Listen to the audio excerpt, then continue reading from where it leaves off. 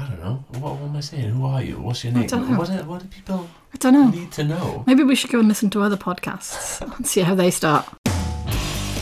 Hello, welcome to Le Pod. It's a brand new podcast we're going to be putting out from down here in the basement of Le Pub twice a month. We're going to be talking to our staff, our community, local bands, local artists, and anyone we think is interesting.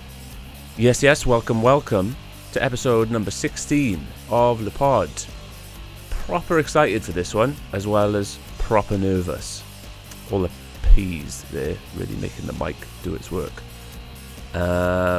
Someone who I personally have respected for a long time. Been listening to him on the radio, been kind of following his work at BBC Radio 1. Still holds the record for the youngest BBC Radio 1 presenter. Started working there at age 17. Mental, I can't imagine it. I can't imagine working anywhere at age 17, let alone BBC Radio 1. It's insane. And he's still with the BBC now. He's kind of the super sub for literally anyone who can't make their show. He's still on Radio 6 quite often, and as he mentions at the end of the show, he has his weekly Thursday night show on BBC Radio Cymru. That's at 6:30 till 9. Check that out.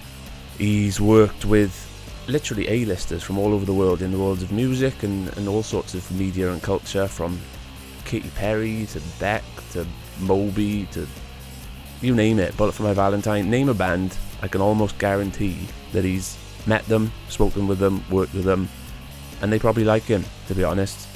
And his name is Hugh Stevens. We had a fantastic chat.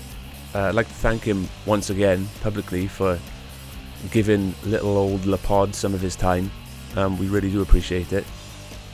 And I was a bit nervous, I'm going to be honest and upfront with you, but he made me feel right at home, comfortable in the interview seat with him the other end, which was very strange. But yeah, it was great. We talked about everything, including... But I think it's good to for artists to do those interviews, especially with people like yourself who care about them, because it's almost like when you say things out loud, they become a reality. It's almost like a band meeting, I think. I remember Ricky Gervais walking down the street, and I was a big fan of his comedy at the time, and I was like, oh my god, it's like middle of Extras in the office and that, and I just blanked him, it's just like, I think I gave him a dirty look. It's like that. I was talking to another learner from Swansea recently who said that she started learning Welsh, and suddenly like road signs make complete sense to her. Road signs she grew up with, and words that she grew up with which she didn't understand at all. She's like, oh, of course, that means that. Yeah, that's fine, Right, let's get on with the episode, because honestly, I could make this intro last forever. He's just done so much. I haven't even mentioned his work with Soon Festival and Green Man and starting Dydd Music Cymru and his stuff on the Story of Welsh Art on BBC iPlayer. Slip that in there because you need to go watch it. He really wants you to, I really want you to, and it's really good. You should. So, we're going to jump in quickly before that, as this is the first episode since reopening the pub. So big thank you for everyone that's come out. The weather has been shocking since we opened the doors. I've got soaked and I've only been serving the drinks, so I don't know how wet you guys must have been sitting out there drinking them, but we appreciate it, and we're really more than happy to be back open again. Fingers crossed that Welsh Government get their act together and allow us to put some shows on. In whatever form that may be, we're open to it. Welsh Government, hit us up, tell us what we need to do, because we'll do it. I personally am dying to get back to a gig. But that was a ramble. I meant to say thank you. So thank you. Wicked. Let's get on with episode 16 with Hugh Stevens. Great. So I am joined by Hugh Stevens, a man who needs no introduction, even though I'm sure I just gave him a long, glowing one in the introduction just now. How you doing? You okay? Hey, Ben. Yeah, I'm good, thanks. I haven't heard the glowing intro, so thanks. And also, how dare you? I haven't heard it, so I don't know. I'm just covering my tracks there. I think it was Minty that brought us together, wasn't it, Ben? It was, yeah, because he actually cancelled on me. And then he said, but I'm going for a walk with Hugh Stevens. I was like, okay, I'll let you off for that one, yeah. So thanks, Minty, actually. You really hooked me up, yeah. Well, he's a lovely guy, isn't he? He's a proper lovely guy. Yeah, he is. Yeah. And the record holder for the longest episode of Le Pod thus far. Oh, really? How long is that? Man, it clocked it. It went over 3 hours, that one. Oh, my God. Yeah, he just Don't worry, went. everyone. This is not going to be 3 hours. It's going to be a lot shorter, this one. No, but it was good stuff, man. That's the beauty of a podcast, isn't it? I guess you just go and see what comes up. Yeah, it's amazing, isn't it? Because, like, I remember when podcasts were the new thing, like 10 years ago. Yeah. And we didn't really know what it was. We thought it was a download. And Right. I did the first ever Radio 1 podcast.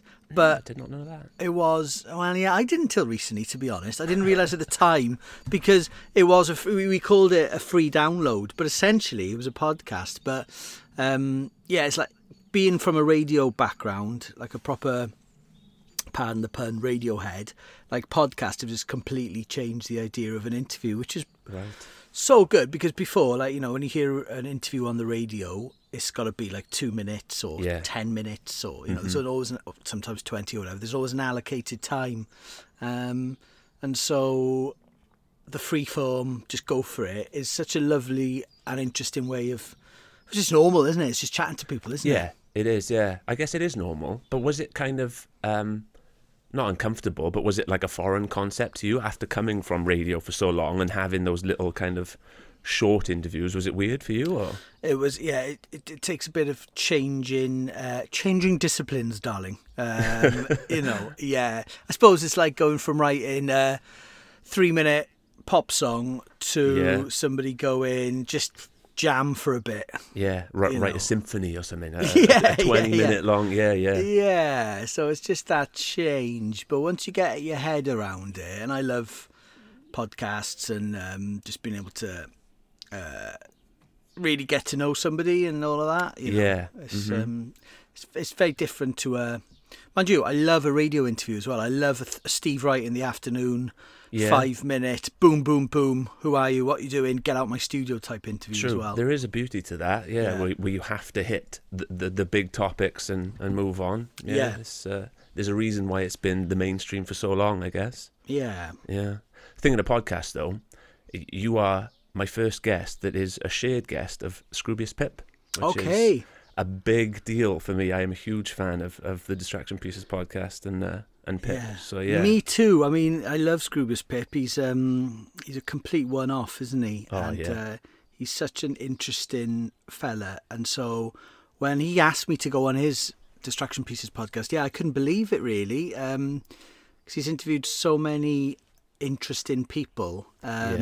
And obviously, you know, I did not consider myself to be in that category. Really? Me? You and me? Yeah, exactly. And but we had a lovely chat, and he's, you know, we bonded over, loads of things really. But we met each other through me playing him on the radio, along with lots of other DJs as well, because Scroobius Pip and Dan Lassac were awesome. So it was nice chatting to him. And I love how disarming he is, you know, how like really gets you kind of comfortable. Yeah, completely puts you at ease and just chats. That's a good podcast, isn't it? It's probably one of the best ones, isn't it? Distraction Pieces. I think so. Yeah, it's up there for me for sure. Yeah, definitely. Yeah, kind of going on from what you said about how he's had so many guests. Like you yourself have had so many guests and interviewed so many people and had contact with countless artists. Is there one that stands out as kind of the most nerve-wracking, maybe the one that meant the most to you, someone who you highly respected? Yeah, I mean, I've been doing interviews with people since we started Session in Wales, so it's like 22 years ago. So yeah, lots of interviews. I mean, every interview's different, you know, because sometimes when I was doing daytime Radio 1, they'd be like, okay, you're in for Greg James in the afternoon next week, and we've got Katy Perry booked in as a guest on Wednesday. Right. And you'd be like, okay, yeah, I've heard of her. I know she's amazing. You know, I've seen all the videos. She's number one. She's like the world's biggest pop star. Oh my God. You kind of work yourself up into a thing. And then, you know, Katy Perry turns up with like 18 people in tow, including like a makeup artist, a couple of security guards, a couple of people from the record label. It soon adds up. So that's interesting because it's completely out of my depth, really. Yeah. It's like I described it as being like going on holiday, where I was used to interviewing pulled apart by horses, or Sweet Baboo or Trash Talk or Kate Le Bon or lots of bands that I loved and would play at night. Yeah. And people that I genuinely wanted to find out about and chat to and go and see them live and whatever. And then suddenly they go, right, you've got to interview or do something fun with somebody who's been interviewed. Well, that's their job, is being interviewed by people like me. And therefore, of course, they're lovely, Yeah. So when people say, who's the worst person you've interviewed? I haven't really met anyone or interviewed anyone because everybody's in it for the right reasons. Everybody's nice, and it's the train going past. It's the Cardiff trains going past. Ambience. Lovely. Little ambience, yeah. So that's the sound effects CD that is in the background. So yeah, everybody's lovely. So in terms of people, I interviewed Beck at Maid of Vale, and Beck was, I loved Odelay's, his Odelay album in, I think it came out when I was definitely in school, so it would have been 1995, 96 I think it was, and still one of my favourite albums. So to meet Beck and get him to sign my copy of Odelay was really special. Yeah, it was really great. But I love interviewing. It's always an honour when you get to interview musicians that you love chatting to. So anytime I get to chat to Eros Childs from Gorky's is always a treat. Yeah. The same with Griff Reese, who's also my cousin from Super Furry Animals. Ever? Yeah. Wow. But obviously I'm a big fan of his music, so when I get to chat to him about music, it's a huge pleasure. Yeah. And the same with James from the Manics as well, and Nicky. And it hasn't happened that often. I haven't interviewed James and Nicky that much. But yeah, there's that thing as well with music where if you love somebody, if you love their music, I think you try and act, if you meet those people, you try and act cool in front of them, don't you? Yeah, for sure. And I do that. If I see somebody I admire, like I remember Ricky Gervais walking down the street, and I was a big fan of his comedy at the time, and I was like, oh my God, it's like middle of Extras in the office and that, and I just blanked him, It's just like, I think I gave him a dirty look. It's like, Scowl. Yeah, and I've been in a lift with Steve Coogan as well, and you're like, blanked him, just completely ignored him because I just did not know what to say. But that's the thing with you. Like you say, when you meet these people that you respect, you kind of act cool. You've been in around them so long and so frequently that it would be impossible to keep up any sort of facade and stuff. Like it must just be you at this point, surely. Yeah, that's true. And I think a lot of people that I've interviewed, we chat at the start of, when I used to do the Radio 1 show, we chat at the start of their musical trip. Yeah. So often, there was no ego and there was no fame thing. I remember when Riz MC, who's obviously an incredible actor now, he's in Sound of Metal and Oscar nominated. Oscar nominated, wow. And all of that. And I remember when he was coming in to do sessions for me when he was an MC. Yeah. He was just, and I'm sure he'd probably be the same now as well, because like the best artists, the ones often who've got nothing to worry about, there is no silliness, there is no hassle, Yeah. They're just in it for the art and for the love of doing it, and so it's a pleasure to chat to people then, isn't it? Yeah, I guess it is. Yeah, that's true. So going from that end of the spectrum, from Katy Perry and Beck, like you say, you've obviously had a huge wealth of experience in interviewing smaller, up-and-coming, kind of first-time bands as well. And that's more my deal on the podcast so far, interviewing bands that maybe haven't even released an EP or kind of are just gearing up for their first tour or whatever. And it's a pleasure, as you say, but it can be kind of tricky sometimes as well. They might not have as much in the bank. They might not have achieved a whole lot yet. They might be even a little less confident to speak on a podcast interview session, not experienced there. Have you had, of course you've had experience there, but what would you say both to people like myself who are doing those interviews and to people who are the artists in those kind of interviews? Is there any kind of tips or anything you've learnt over the years for those kinds of things? I think when you're starting out, you're the most honest and the most real version of you there is, probably, because nobody's interfering with your music. And although you might want to be interfered with, like musically, you might want managers and people, video directors and stuff. At the moment, when you're starting off, that's when you're making it because you really want to make the music, whether you're an MC or a band or even like a visual artist or whatever, I guess. You're human. That's not to say that bigger artists are not human. Of course they are, but there's a kind of vulnerability and a kind of rawness there, which relatability, I guess. Yeah, relatability.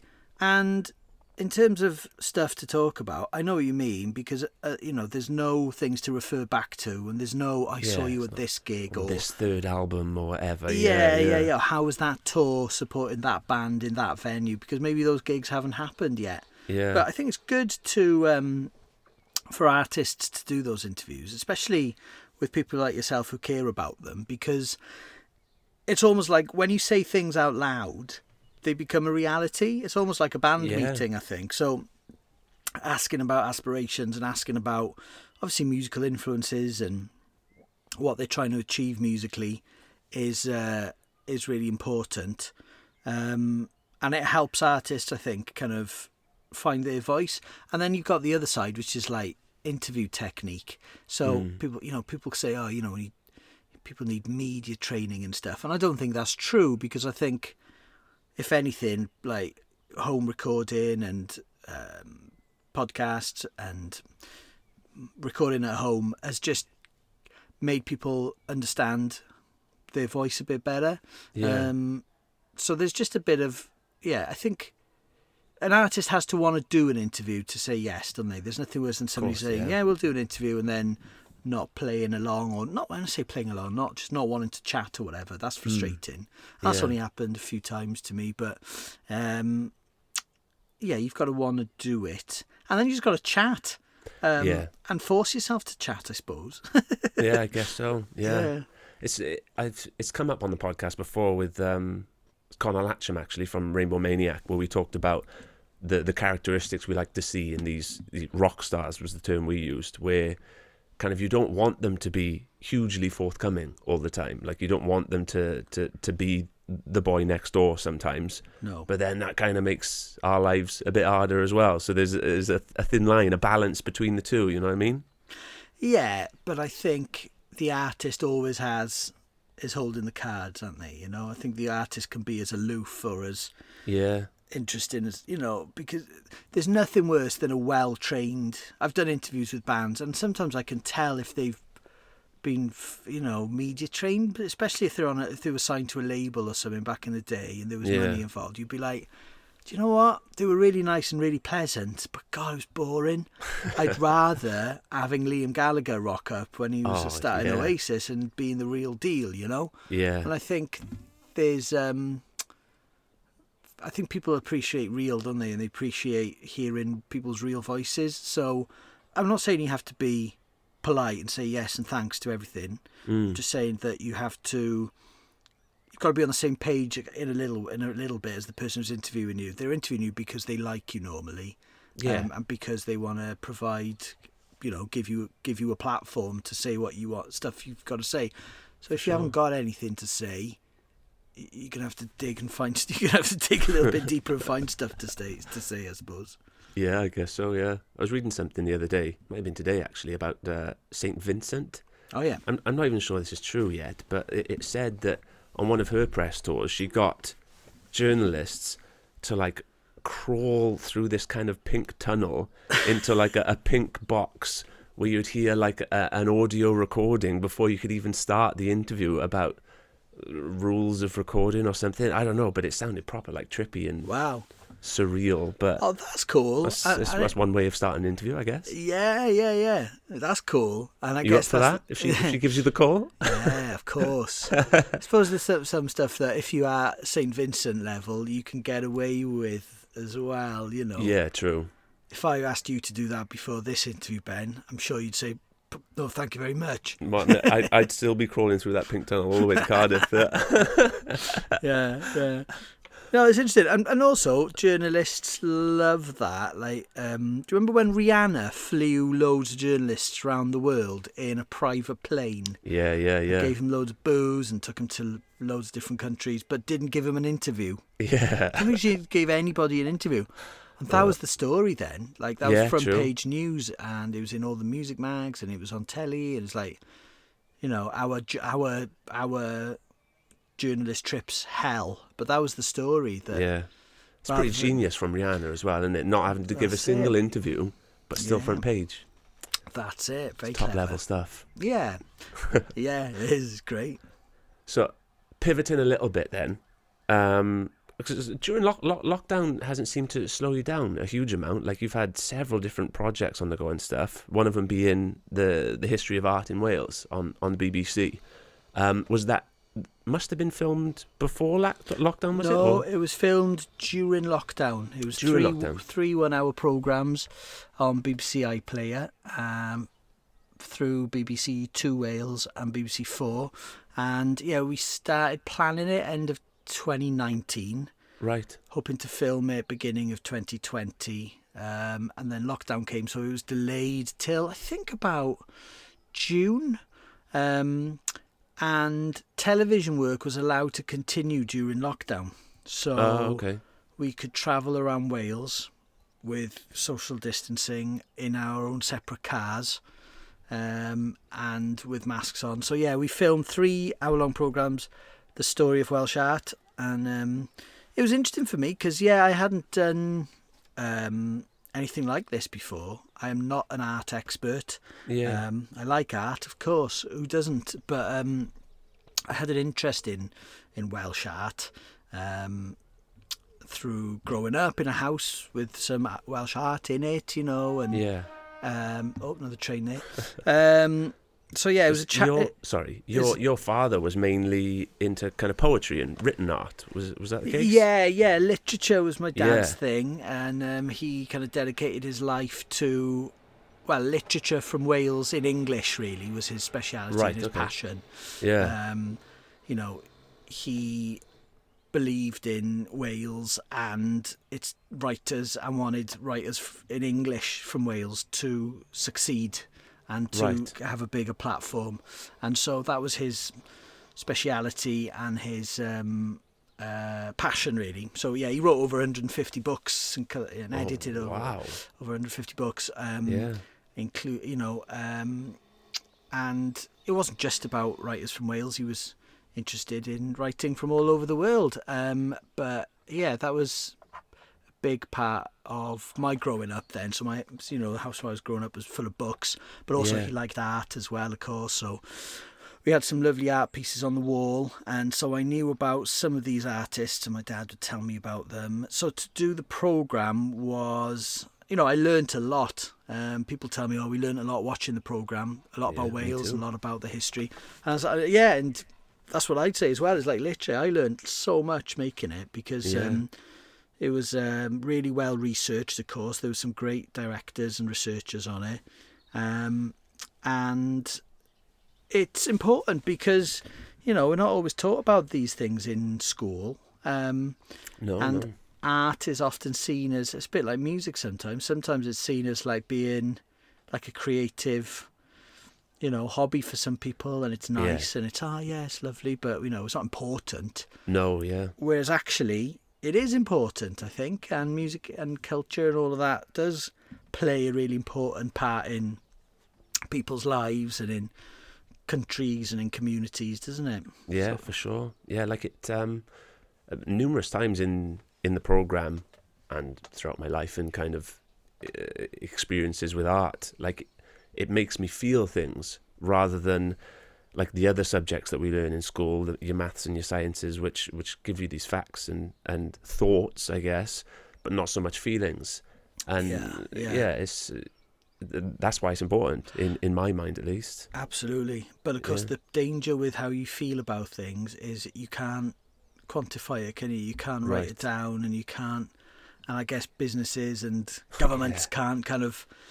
I mean, good ones can. They can make you understand the feeling is important, and people need to feel things. But it's impossible to put your finger on a feeling, isn't it? Yeah. How much is it worth? Yeah. Which is a sad reality of modern life, I guess. Yeah. Yeah, definitely. But even in, I think it was the first episode of History of Welsh Art. Was it the History of Welsh Art? Or the Story of Welsh Art? Yeah. Story of Welsh Art, yeah.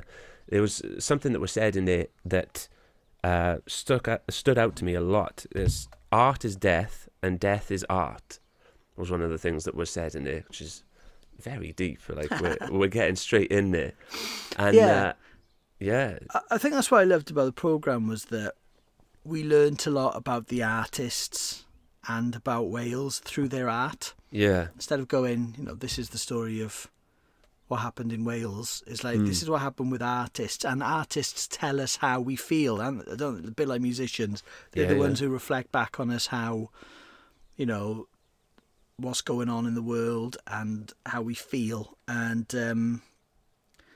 so there was an element of history. Well, there's a big element of history, of course, but instead of going, these were the valleys and they were poor, and there was poverty everywhere, we'd follow the story of Cedric Morris, the artist, and he went to work with people in the valleys and, worked with people who had poverty and created some incredible artwork as well with them, and about them, and based on where he was. So, yeah, that's why art is important, I suppose, is because it does tell the story of what's going on at that space and time. And and the same with with local music scenes as well. Like they might not speak directly about issues that are concerning you, but they're part of a community, and circumstance dictates who makes music and who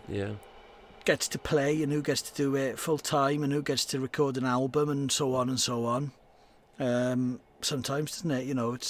It's all political. I think everything's political, and everything's a produce of that.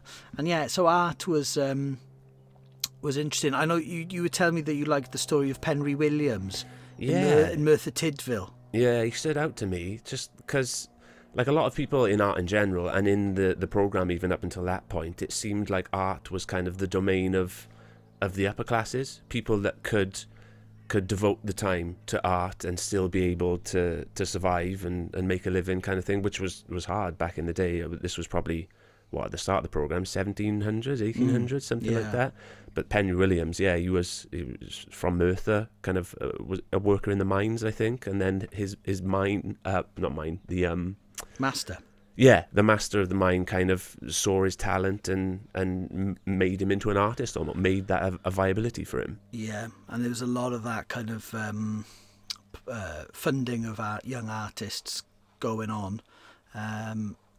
And I think, the masters at the time, they realised that they had loads of money, and, some of them were nice and wanted to invest in local artists and local talent. And wanted to show off their workforce as well. And so, it was amazing going up to Cyfarthfa Castle, actually, going up to Merthyr Tydfil and meeting everybody there and seeing all the artwork that's on the walls and in the storerooms there as well. How much incredible art of that time there was. And when you see the ironworks and what Merthyr Tydfil was, it's like insane, there's nowhere else like it in the world, I don't think, at the time, where there was just full-on industry and everything based around it. And the same up in North Wales, in Penryn as well. There were some incredible paintings in the programme of Penryn Quarry, and the paintings of the workers. No health and safety, obviously, just like people with pickaxes dangling off a cliff, It's like sparks everywhere and stuff, and that was going on at the time, because that was the reality, and the bosses wouldn't let somebody paint something that wasn't real, because it would make them look bad. They were obviously all right with all of this going on, because they commissioned it. And so I saw, and in the programme, that's what's great about it, is we all see all this incredibly beautiful artwork some of it's dark and some of it tells of, poverty and of kind of sad and depressing themes. But some of the paintings are beautiful and show Wales, not just mountains and landscape painting, which is beautiful, but also ideas about Wales. Like there's a guy, Christopher Williams, the artist. He's got a few beautiful pieces. There's a piece called Wales Awakening, and it's an incredible picture, and it's up on the wall in Carnarvon Town Council offices at the moment. And so, that's that was an interesting one as well to see his work. Yeah. But there's a lot of names, and if anybody's interested in it, and I recommend a book called The Tradition by Peter Lord, which is if you ever need a nice Christmas present or a birthday present for somebody who likes Welsh art, get them that if they haven't got it already. Okay, cool. Because it's beautiful. It's basically the history of Welsh art. Right, amazing. And the TV show is still on BBC iPlayer, right? It should probably be on iPlayer for a while, Yeah. I reckon. Yeah, it might Check be it up for out. a year or something. That's the beauty of Yeah. iPlayer and stuff like that. It is. But yeah, if you're ever bored, dear listeners, and you don't know what to watch, and you've gone through Netflix and you've gone through Amazon Prime and you've gone through Disney Plus or whatever you've got, Yeah. don't forget about the story of Welsh art on iPlayer. You love it. Yep, I would highly recommend it, definitely. So going on from that then as well, you, I'm not sure if this was done in lockdown as well, but is it a podcast series or radio series, The Story of Music, the story of Welsh music? That was done during lockdown as well. Right, Yeah, story yeah, of Welsh yeah. language music, yeah. Yeah, so that was keeping you busy as well. Like, Well, to be honest, I and Shan Aleri were presenting it, but Gareth Potter wrote it, and then Working Word, Dan Tite and Geraint John produced it, and so they did a lot of the work, and it's a really good podcast. It's on BBC Sounds, and it's really important, because I'm a Welsh speaker, so if you're interested in the Welsh language music scene, you sort of know all of this anyway. So it's really important for me to be able to do it in English as well, because often, we don't know, the Welsh language scene doesn't know what's happening sometimes in the English language scene and vice versa, and especially in terms of music history. Sometimes it can be frustrating that we all don't know our own story. So to do this podcast, and they're only about 15-20 minute episodes. Yeah, nice and short, yeah. Yeah. And each one could have been a lot longer, and there's stories within the podcast which would be incredible podcasts on their own, like a lot of things, Yeah. But yeah, it's a really interesting one. If you're interested in the history of Welsh music, then check out.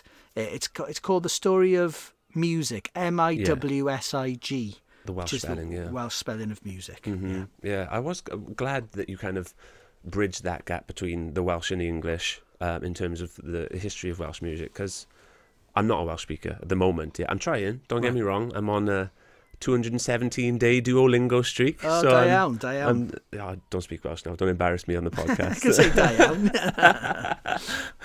But yeah, like you were saying, it's almost like I'm a proud Welshman. I'm proud to be Welsh. I'm proud of the country and everything that it stands for. But it's like a sense of shame almost that I don't speak the language yet, and that I can't quite tap into that yet.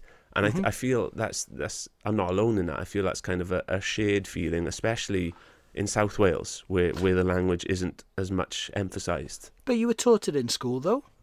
I was, but, and this might be my school, it was almost a joke subject. It was just a doss about subject that nobody took seriously. It was, you don't need to speak Welsh, nobody speaks Welsh, why are we even learning Welsh? And now later on in life, I come back and realise the importance of it, that it should be my language, and that I should have given it more time. But I think it's your language whether you speak it or not, Right, because you're Welsh, because you live here, so it is your language, and I think everybody, you can't help what you know and what you don't know. I mean, I wish I'd have learned maths better at school than I actually did, because I was absolutely terrible at it. I just so happened to have been brought up in a Welsh-speaking family. You know, my dad was from Pontypridd and wasn't a Welsh speaker. Then he learnt it when he was in his early 20s. Oh, did he? Met my mum, Yeah. who was a fluent Welsh speaker from Aberystwyth, and then they both brought us up, me and my sisters, up speaking Welsh in Cardiff then. So, Yeah. so you know, I've got a lot of Welsh-speaking friends, got a lot of English-speaking friends that, you know, yeah, it's tricky one, isn't it? Because it's, when you're in school, I understand that mentality of, well, why would I bother doing Welsh? Because, you know, the whole world speaks English. Exactly. But then you could say the same about, you know, French or Spanish. Yeah. Like, Mhm. they could say the whole world speaks English as well. And it's about where you're based and what you want to do with your life, and just about the culture, really. Somebody described it beautifully as the moment they started learning Welsh, they could see TV in colour rather than in black and white. Right. I was talking to another learner from Swansea recently who said that she started learning Welsh and suddenly, like, road signs make complete sense to her. Road signs she grew up with, and words that she grew up with, which she didn't understand at all. She's like, oh, of course, that means that. Yeah, that's fine, you know. Yeah. So, yeah, it's a personal thing as well, language, because, you know, it's in your head, isn't it? It's on the tip of your tongue. It's like the most personal thing you're ever going to get, probably. Yeah, of course. Yeah. And the link being in my mind between the Story of Music podcast we were just talking about and what we're talking about now is that in one of the first few episodes, there was that movement in the 60s, maybe, of people kind of going to prison to ensure what was it? Not the genuity, the like the stamp of authenticity of the Welsh language in Wales, where they would like paint the Welsh onto road signs and stuff. Like it meant so much to them that Welsh was recognised. Well, it was really important, yeah, and it was in an era of protest around the world where people were standing up for their rights, and they were looking at governments and going, well, they don't talk for us, you know. And it happens all the time. It's happening now, and it's happening all over the world, where people are looking at governments and going, well, actually, how can we make this fairer, and how can we represent our lives and make it legal? And so that's, you know, so that those protests from the beginnings of the Welsh Language Society in the 60s, it was a movement, and, you know, thanks to them, the Welsh language got legal status in Wales, and simple things like, you know, you could do your marriage vows in Welsh, and birth and death certificates could be written in the language that the family spoke, and, you know, the fact that you had to fight for these things still it's kind of insane, really. But just taken for granted now. Yeah, well, yeah, but of course you can't take it for granted because it could get taken away at any minute, you know. Yeah. So there's always, you know, that's why, you know, standing up for things that you believe in is so important, isn't it? Because your little thing can have a big impact and make it fairer for a lot more people. Yeah, 100%. Yeah. So, linking what we're talking there about protest and standing up for what we believe in and stuff, and your long career at the BBC, do you ever feel, I don't know if censored is the right word, or like were you always able to kind of share the things that you believed in and wanted to stand up for while at the BBC? Because obviously it's a national kind of public corporation. Mm-hmm. How did you feel about your days there? I say like it's a past tense, you're still there now, but yeah, I'm still an employee of the British Broadcasting Corporation, and we're very impartial. You know, impartiality is like a big part of the BBC, and I've always learned that, and I've always had that in me. So because it's my job, I've had to be impartial, you know, in terms, and you know, like somebody might go on Facebook and say, I'm voting for so and so as my local candidate. I'm not going to do that because I can't show bias towards a political party, or be for a political candidate or whatever. And so, so, you know, that's that's fine. That's the job. Yeah. And I understand that, you know, the BBC has to be all things to all people. Yeah. That's not to say that I don't have beliefs and that I No, don't of have course not, strong yeah. opinions and that I don't, you know, vote or Yeah. sign petitions or whatever for things that I believe in, or go on marches or protests or, you know, for things, because, you know, I'm human and I've got beliefs in things like everybody. So, yeah, it's just part of the job. Yeah, for sure. Yeah. Is it harder at all at the moment where things are so kind of not riotous, but there's so many protests everywhere and like people seem to be divided on a lot of different issues? Like, is it a struggle ever to maintain impartiality, or is it kind of just part of the job, like you say? Yeah, it's just part of the job, you know. Yeah. I mean, you know, I know there's a lot to get angry about, and I know there's a lot to worry about. But me tweeting about stuff isn't going to make it happen and make it go away, you know. And I've learned that, and you know, I'm lucky that I work in music, and I work with music, and music for me is like kind of a music's music, isn't it? It's all things to all people, and there's no, you know, although I said earlier that everything's political, I believe that, you know, there is politics involved to everything. But there's music is an escapism, and music is it's a positive thing as well. I think if you're into music, you're into it for the creative side, and you're into it for the community side, and you're into it for why you like a song and things like that. It's a positive thing more than anything else. So I've kind of tried to concentrate on that. Yeah, for sure. I'm almost jealous that you kind of, that's your day-to-day job. Like that's your life kind of thing. That's music. Hopefully I can build it as well. Yes. Oh yeah, I mean, I've been really lucky, you know, having a job which has taken me to do radio things, and you know, I want to do radio from a really young age, and been lucky to do it for a long time. Yeah, a long time. I think it's well known that you were the youngest Radio 1 DJ when you started working, yeah? That's 17, right. Was it? I think I still hold that record. I'm sure that's probably going to change at some point, but that's fine. You'll allow it. I'm 40 now, so, you know, it was a long time ago. Yeah, that's a long-standing record. I'm nearly 40 anyway, at the time of recording. Yeah. I was speaking to Sam Dab from the pub. Yes. But apparently you came to the pub just after you heard the news that you were kind of working at Radio 1, right? You came to like celebrate? Well, the problem is it's so long ago, I don't remember now. But yeah, I think me and Beth Elvin would have come to the pub, yeah. I mean, Beth was brilliant because she'd like show me where all the gigs were happening, and we'd go to TJ's as well to see gigs and stuff, of course, in Newport. But the last time I was in the pub was, I think it was 2018 or maybe 2019, and Pulled Apart by Horses were playing. Yeah. And so I was there. Amazing night. Oh, were you there that gig? Yeah, it was yeah. great, wasn't it? And we had a great night. And then Charlie from Busted was in. Do you remember? Yeah. I think he was recording nearby, wasn't he? I don't know why he was there. I remember him being there though. Yeah. And then Sam Dab said, "Go and have a photo. Come on, let's get in the photo booth." Yeah. She pulled me into the photo booth with Charlie from Busted. We had a great time. Class night. Yeah.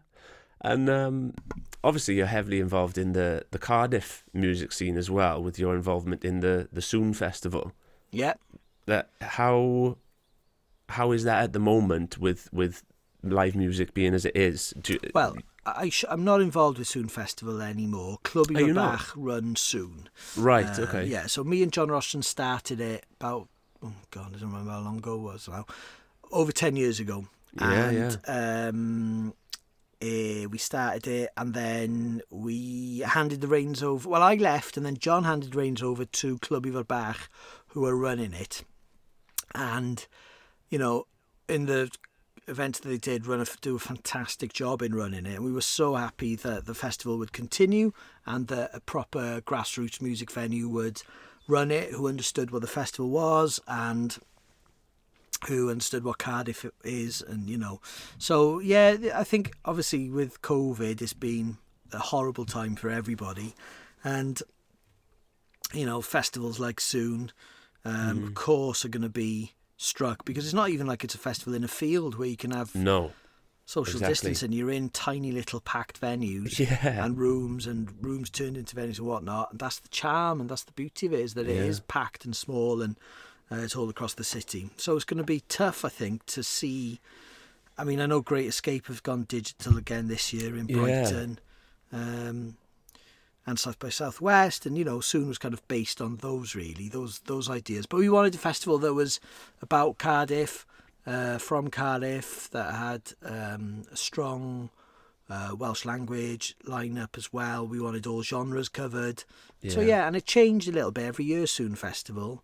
Sometimes we'd have big gigs in Cardiff University. Sometimes we'd have like comedy or literature involved one year, and then it wouldn't happen the following year for various reasons. So we learnt on the job, really, and just kind of changed it a little bit every year. But really proud, of course, of Soon Festival. Yeah, it's a fantastic weekend for anyone who hasn't been and experienced it. It is, it's like me, I always kind of dreamt of going to South by Southwest. Like, it sounds absolutely amazing, and Soon is the closest thing you can get to, I would say, in this country. Obviously, there's Great Escape as well. There are similar things, but Soon, just stands out. It's amazing. Yeah, it was always good, and it was all about the lineup every year, really. It was all about local promoters coming on board to help out with picking lineups, or the trainer, and making it happen. But I'm sure it'll be back. And do you know if they're going online this year at all? I don't know. I don't want to talk on their behalf. Yeah. I don't know if they are, to be honest. I'm not sure if it would work for Soon going online. I think because Great Escape and South by Southwest is more of not more, but it's a big industry thing as well. True, And lots of different countries involved. Whereas Soon tends to be a big, strong Welsh lineup. And I know Focus Wales did some digital stuff this last time they had at a festival. So I just hope everything, can get back to normal. And I hope venues like Le Pub and Club and so on can have people in them who don't have to socially distance. Yeah, me too. Because that's their livelihood, isn't it? And that's the only way small venues can work. I mean, you can social distance in the O2, of course. I mean, even they would struggle eventually making up the money. Mm-hmm. But for small venues, you can really see the danger, can't you?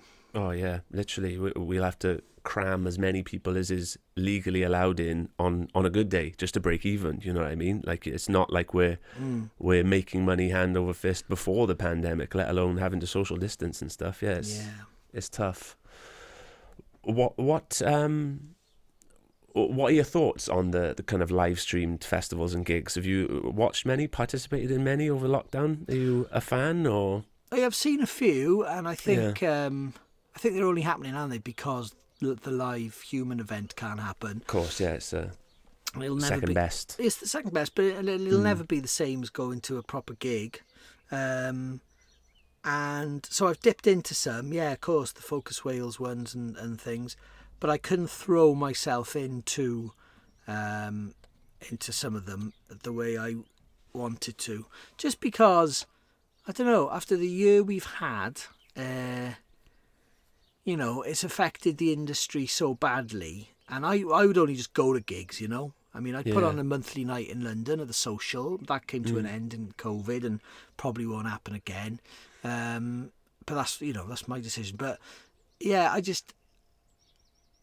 I understand that it's important for the artist to have somewhere to play, and I love the idea of, going tuning in to watch a live stream of a band that I like. But in terms of the festival, it's been a weird one. I've been in a weird place with it. So I'm not slagging it off. I think it's brilliant that it's happening. No, of course. But I think personally, I couldn't throw myself into it the way I wanted to. I know exactly what you mean. It's like you were just saying that music is like an escape almost, and live music is that kind of to a T. Like, it's an absolute escape. I don't think about anything else. I don't look at my phone. Like, for a lot of gigs, I don't even speak to other people. I'm just in it in that moment. But whereas a stream, like you're still there, like an email might come in, or Yeah. someone might knock on the door, and you're just like, And you're just at home, and you're looking Yeah. you're looking at the pile of washing, and you're looking at I should be doing that. and you know, little distractions. So it's just been a massive change for anybody who liked going to gigs and who worked at gigs, isn't it? It's been such a horrific year. People have lost their jobs, and you know, all that expertise is kind of on hold. I just hope that it can all sort of get back at some point. I don't know when that. You know, I've got no predictions or anything. No, me neither. I'm feeling, for the first time, kind of optimistic, mind. Good. We opened Le Pub for the first time after this lockdown just last night. Yes. So that was, I'm feeling pretty tired, man. Gotta be honest. Like, it was, I haven't seen past midnight in months. So it was a strange one, but it was great just to have people there and open the doors, and Nice. we're getting somewhere. We're finally opening up. Brilliant, isn't it? Yeah. And then, so kind of swinging again from soon to another festival in Wales. It's funny, just before you came online, I was watching your Guide to Green Man on YouTube. Yeah. Obviously, Green Man we have in Wales, which Yeah. is a huge kind of title, I guess we could say. And it made me miss it so much watching that video. Were you a big Green Manor? Yeah, I've been the last 3 or 4 years. We usually go with a few people from the pub doing. We do a stall for Help Refugees, selling the Choose Love stuff. So we get in that way, and then kind of when we're not on the stall, we go and watch as many people as we possibly can, kind of thing. Brilliant. Yeah, It's a spectacular festival, isn't it? And it's so good. It's completely independent, you know, and they've worked really hard on building it up, and it's in a beautiful part of Wales. The lineup's always really interesting, and I mean, I missed that a lot last couple of years as well. Yeah, Well, I miss the last feel of the place as well, like the culture, I guess you could say, and just like the people that go there are just so nice, and it's like the biggest family in the world for a weekend. You know what I mean? That's a nice way of putting it. I should sell them that. Just put it on the website. Yeah, although would you want a family as big as that? Oh, yeah, I don't know. Would For you a big want family anyway? 10,000 people rocking up to your family party? It's a to your Christmas. It's a lot of pressure, isn't it? That it's a lot of pressure. True, very, very true. So, going to well, we haven't really left music, but I wanted to kind of tap into the mind of Hugh Stevens a little bit, like paint a picture, if you will, of what you look for when you hear a song for the first time. So, someone at Radio 1 comes to you, they hand you a CD or whatever, an iPad, and they say, "Oh, check out this band." So you're putting on your headphones and you're sitting down, you're having a listen. Like, what do you look for? Is it like a feeling? Is it? I suppose it is a feeling. I mean, Yeah. I've never been able to put my finger on what I like, because, you know, my job's always been to showcase and to reflect what's going on, and to kind of bring loads of bits together. So I've always found it very hard and to describe what I like about music. I mean, you know, my music collection is like everybody's, you know, it's varied, and it's got all sorts of genres and bits and bobs in it. It's got electronica, it's got country, it's got a little bit of reggae, a little bit of folk, a little bit of metal, you know, kind of all sitting side by side. And so I suppose the thing I look for is, well, I'm not looking for anything. That's the truth. I'm not actually looking for anything. in the you know, I'm not a music maker. Music is made, and musicians make music because they love it and because they're the masters at it. And I'm just happy to showcase stuff that I love. So I suppose if what I enjoy in music is a bit of a surprise, but also at the same time something that sounds really natural. And something that sounds as confident as it wants to within its own remit of music, if that makes any sense. Yeah, that makes sense. So, you know, there's so much music made, and you know, we'll only hear a percentage of it in our lifetime. But, you know, I mean, my focus has been on a lot of Welsh music, and I do 2 shows in the Welsh language on BBC Radio Cymru every week, so that's been a big focus as well. So I'm always looking for interesting things and interesting voices from that scene. But also, you know, I love all music, so I got to choose 4 albums recently for Tim's Twitter listening parties. Oh, nice. And I went for Georgia Ruth and her beautiful album Mai. I went for Carwyn Ellis and the Rio 18, which he recorded out in Brazil. Oh, right. And then I did High Contrast's latest album. All of these Welsh, of course, that's the theme so far. And then Daedalus, who's an LA-based, or Boston-based now, electronic music producer. Oh, I don't know them. He's mates with... they're mates with... Flying Lotus, and it's from that scene of Low End Theory, LA beat makers, Madlib and all of that. Right, that sounds and great. Daedalus has connections with Wales as well. So anyway, those were the 4 records, and I suppose, you know, the thing that ties them all together is that they all sound confident, and, you know, when I say confident, I don't mean like brash and like bossy and kind of, hey, look, I don't mean Kasabian, you know. When I mean confident, I mean happy in their own musical skin, I suppose. Yeah, like they're enjoying it themselves. Yeah. And something surprising again, you know, something that, you know, there's like, I love an indie rock band as much as the next person. Yeah. But sometimes you can get a bit bored of that, you know, and if you need something that stands out to make it a little bit more interesting. And I think the more music you hear, the more niche your taste's going to get, I suppose, isn't it? Mm-hmm. Yeah, Like, I guess so. You know, I mean, you've been listening to music for, 20 years or something now, have you? Yeah, 20 odd years, 25 maybe. Something like that. So what you're into now is probably quite different from what when you started liking music, isn't it? Oh, 100%, yeah. Yeah, like I said, I've said on this podcast, my first ever gig was Nickelback. Amazing. And I'm still, you say it's changed. No, I still love Nickelback. So it hasn't changed from then. But yeah, well, like some people have the coolest first records and first CDs that they bought. My first CD that I ever bought was a single of Cartoons. Remember them? There's some novelty band called Cartoons. No, I don't. I can't even remember the song. It was that one, and then Barbie Girl by Aqua. They were my first 2 I had CD that singles. CD single as well, actually. Yeah. Where did you see Nickelback, by the way? In the Arena in Cardiff. Right. The CIA, as it was then. Yeah. Chad Kroger. Yeah. Mr. Who's he engaged to? Avril Lavigne, is it? Avril Lavigne. Yeah. That's it. I don't think they're together anymore, are they? I don't think so. Don't think so. Yeah, for a while they were Rock's power couple. Yeah, and it's been a while. Yeah.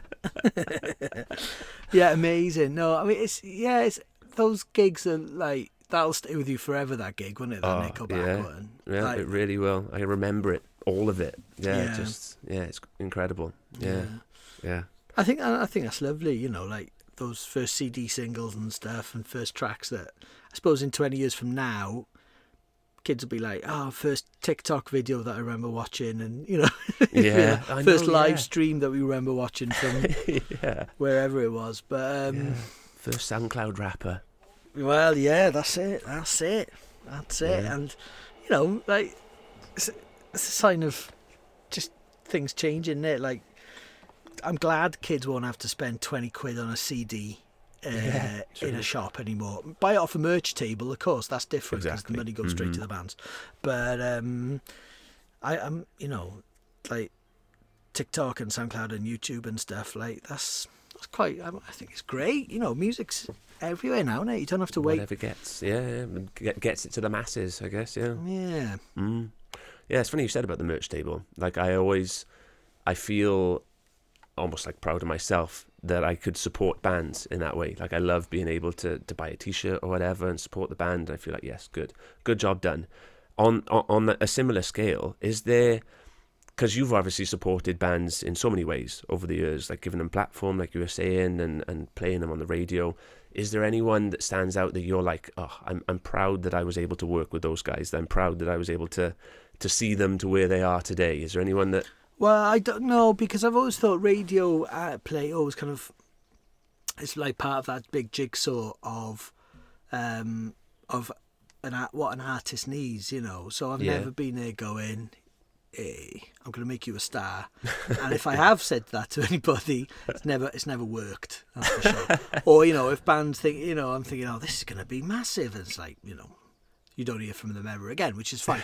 But no, I mean, it's just weird when you see, not weird, it's just, I remember when Goldie Looking Chain blew up, and I'm not just talking this because of Newport. I remember when Goldie Looking Chain blew up and like had a top 10 hit, and we're on the main stage of Reading and stuff. It's like, never thought that would have happened. That's fantastic. Not in a million years. And I mean, more recently, you know, Arlo Parks' success has been brilliant to see, only because she's fantastic and she's the real deal. And we were playing her through BBC Introducing really early on. And I loved her music, and we booked her for the introducing stage at a big weekend, or Glastonbury, I think it was. And so to see her like nominated for 3 Brit Awards and be signed to an independent label, which is Transgressive. I mean, it's a big independent label, but it's an independent label. That's amazing. Seeing like the 1975 become one of the world's biggest bands has been amazing as well, because there was a time when nobody else would play them on Radio 1, and it's like, I thought they were great. I thought those early singles were like, you know, Chocolate and stuff like that. Were just Chocolate was and amazing. Sex, you know, like big hits. But nobody else would play them, so I was very happy to get them into session. And but I can never guess, you know, who would be million selling record, a million record selling band or whatever, or. I remember playing Little Sims really early on. And so it's more just kind of, it's not a surprise with people like Little Sims. It's like, oh my God, finally the world's catching on. She's on Jules Holland, you know. The new video's incredible and new song's incredible. You just want artists to have, and you want new artists to have as much, or just have the respect that they deserve, I think. And it's the same in Wales as well, you know. If a band's poured their heart and soul into an album, you want that album to be heard. You don't want it just to be released and to a small group of their fans only. You want everyone to hear it. And so, you know, that's why Adam Walton and Beth Elvin on Radio Wales and Radio Cymru and those shows, they're really important in terms of spreading all of that out. And that's why venues are really important, because you don't want them to be just like little drops in the ocean forgotten about. They, you know, they're really important, and someone out there is going to love them, maybe more than you even, but that's fine, you know. Like, you don't have to, you know, you can't love everything, can you? But you can like stuff, you can respect stuff. Yeah, of course. Funny you brought up Little Sims as well, because she kind of repaid your pushing of her with name checking you in Wings, her song. She did. That must have been surreal. That must have been a great moment. It was, and I remember I was with a friend at Glastonbury last time it happened, and we went to see Little Sims. I was going, oh, she's going to do the song in a minute, which name checks me, and she didn't do it. She's dropped Wings from the set, and but yeah, I think the line's something like da, da, da, da, da, but you will, and I don't know if you're going to play it, but you will. Because at the time I was the only one playing Little Sims on crazy on BBC Radio. So but you know, that was my job as well. You know, that's why I'm so lucky to have that as a job, like I did for so long, where your job is to play new artists. It's like, wow, that's you know, it's a real luxury, that is, and it was a real, like, it was a big responsibility as well. So I always took that, you know, nobody ever said, oh, you shouldn't play this or you should play that. So I always took it really seriously. Right. And, always kind of tried to play artists that I thought people would like, but also surprising bits and bobs as well, because people like those things, you know, people remember those things. Course, and that's the strength of the BBC, isn't it? Is that we could do stuff like that. We could surprise people. Yeah. And how much kind of is is your choice to play? Because I know on Radio 1 they have like the A list and the B list and the C list of songs that get played on rotation kind of thing. Did you have, because obviously if you bring in new music you have to find it, did you have kind of more freedom to play what you wanted then? So that playlist, when I was there, the playlist was on from morning till Annie Mac at 6. Oh, okay. And then nighttime it would all change, and it would be a collaboration between presenters and producers. And then later on, shows like Benji B or the Drum and Bass Show, whatever, was pretty much all the DJ's choice then. Oh, and okay. it was the same on my show in the night. It was a collaboration between me and the producer. Yeah. Or producers. And the introducing show I did was all music through BBC Introducing. So it was all unsigned stuff. It was an hour and a half. I knew my time was coming to an end on Radio 1 when they said the show would be an hour and a half. So there's no shows that were an hour and a half. So yeah. So that's how it works.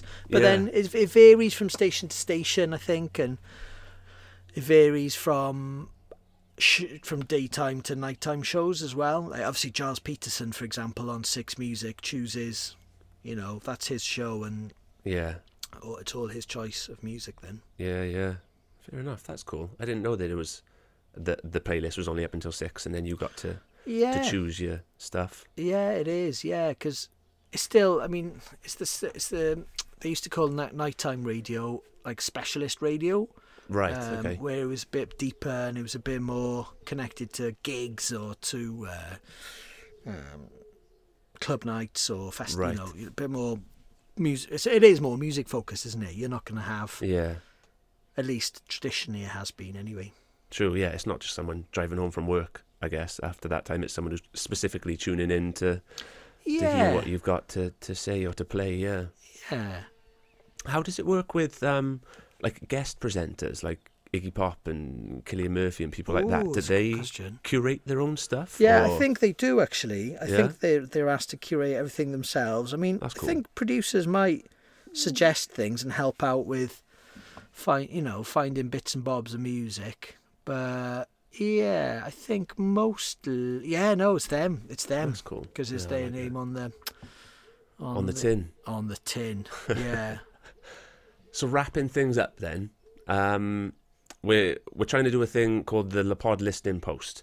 So we've got a Spotify playlist and we add things that we like and of guests that we have on and things. Okay. But then when we have a guest on, we like to ask them either what they're listening to right now that they would like to be added to the listening post, or an up-and-coming artist that they would like to be on the post. So what would your inclusion to the listening post be? Okay. Oh, you didn't give me prior warning of this. I didn't, so and I should have. No, it's good. It's good. What I'm saying is it's good. So this is real, is what I'm saying. Yeah. So I'm just looking at my recently played. And Mark, do you want to really know what's my most recently played? Yeah, let's hear it. Go on. The Best of the Eurythmics. Oh, class. Because it struck me that Annie Lennox and Dave Stewart don't get the credit deserved for weird 80s electronic synth music. And I was listening to some of their, like when you go, well, actually it's not the best of, it's their album Touch. And when you skip through the singles, like the album tracks are really weird on there and really good.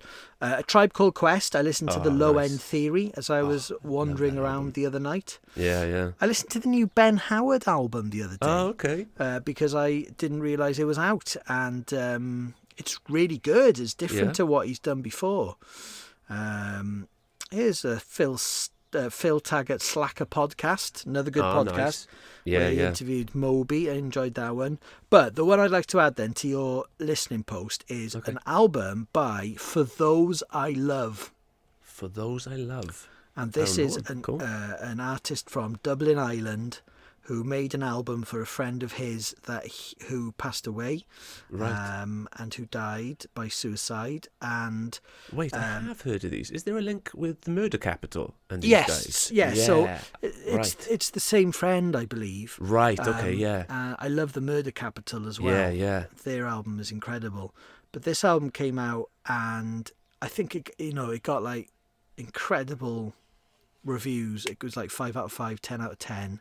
Yeah. And a friend of mine in Ireland passed over, and I listened to it in the car actually, and in one sitting, and it's a really emotional, moving club album.